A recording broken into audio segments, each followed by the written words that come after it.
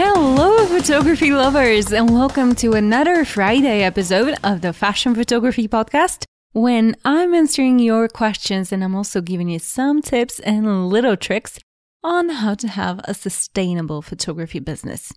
This show is brought to you by the producer, the gorgeous George. Today, I'm going to answer a question that we received in our Facebook group called Fashion Photography Lovers. And the question comes from Adrian Farr, who is a long-time fan of the show. But I've seen this question over and over again through all of our social media. So I thought that maybe it's finally time to address it. What Adrian says is, I thought it would be great to get an episode that goes more into depth about contracts and licensing, since it's still such a taboo subject. Well, first off, these are two different topics. Of course, they cross each other. So today we're going to talk about the insights that I can give to you through my experience of already 12 years as a fashion advertising photographer. There are three components of the contracts. First, where are you based? Second, where is your client based? And then, what type of contract you're going to sign. Is it going to be copyrights and usage contract, where we talk about the rights that you'll give to the client? Or maybe it's going to be about providing services. Let's say the services that you will provide on the day of the photo shoot. This might include your day rate and exclude the copyrights. You might have two different contracts for the different parts of the job. But to be completely fair, all of the three components above are very important, because they will alter your contract humongously. If both you and your client are in the same country, that will make everything so much easier. But what type of contract do you want to sign? Because when you answer this question, you will sense that you don't need just a lawyer for the final decision. You also need to contact your accountant, because sometimes the different types of contracts might mean different types of taxes. As you can already see, it's getting really complicated. Through the years, I've seen so many people trying to avoid having a contract with a client, thinking that this is some sort of a trap. But the thing is, and it's something that I'm always repeating, the contract is here to save you and protect you and not to trap you. But of course, I talk about the good contract, not just any contract. To tell you the truth, if we were, let's say, wedding photographers, it would have been so much easier for us, because we could have just stick to a template and adjust it every time when we have to sign a new client. But we are not wedding photographers. We might complete one project today and start with a completely different one tomorrow. That's the reason why you will not see a website of a fashion photographer including prices. Every project is different, and therefore it demands specific written contract. Because as you might have sensed from the very first minute of the podcast, your contract also depends on the way you decide to even structure your pricing. That's the reason why the topic cannot be covered in a single podcast, and it also needs the specific of the certain project in order to be complete and detailed.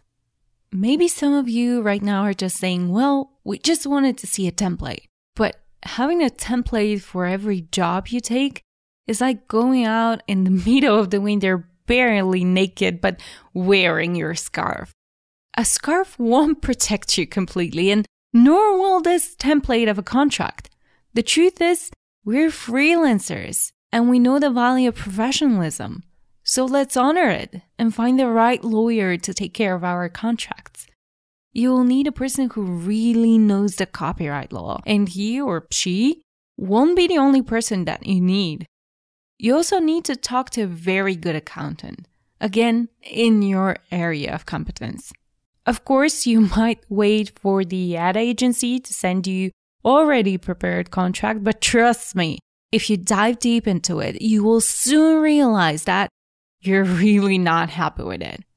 For example, I just finished a really big job and the agency sent over their contract, and it's just mind-blowingly awful for me.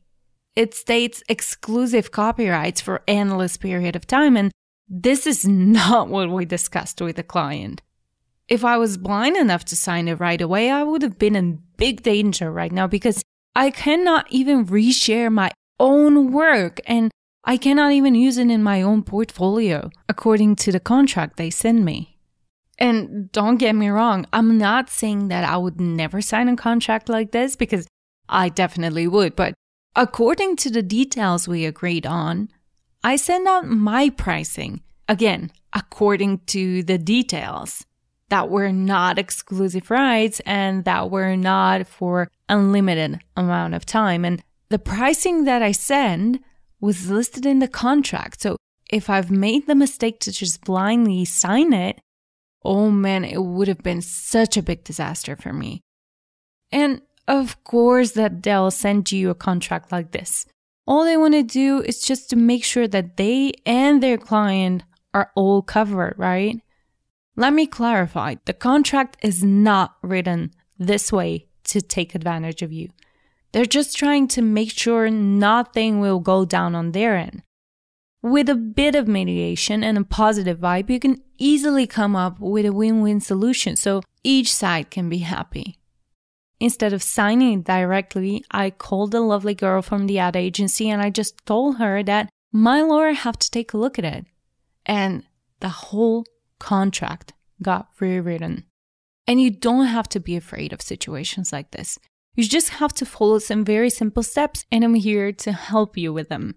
You have to agree in advance with your client and the agency, of course, if there is one, on the copyright freedom that they'll have and the price of it. And what I highly recommend you to do is to send it out as an offer via email so that you can have it in a written form. Another thing that you have to have covered upfront is to make sure that you know the law yourself. Not on a professional level, of course, but just enough to know what are your rights and what are, of course, the things that you have to obey. Another very important point here is to make sure that you have a very reliable lawyer. You can ask colleagues, you can search the web, but you need to have this person on hand. Let's also not forget the fact that the law is very, very different depending on the country that you're in. So you definitely need a local person who is going to take care of your contracts. And yes, it will cost you, but you have to give in order to receive, remember? If you believe your clients have to pay you because you provide quality services, there is no reason for you to not pay someone else to provide you with their professionalism. That's the reason why there are licensing companies out there, because they usually have rooms full of lawyers that are able to handle your case with the precision it deserves. In case you still feel a little bit lost or you just want to have a bit more info on the subject, don't forget to take a look at our episode called Copyrights Demystified with Richard Leibowitz. He's a copyright lawyer and also a photographer. So I believe it's going to be of a great help for you guys. I hope this was interesting for you, and I also really hope to see you in our Facebook group called Fashion Photography Lovers. The group is full of like-minded people, and I would love to see your work there. Thank you guys so much for being with us today, and I cannot wait to see you next Wednesday when we'll be here with a brand new guest.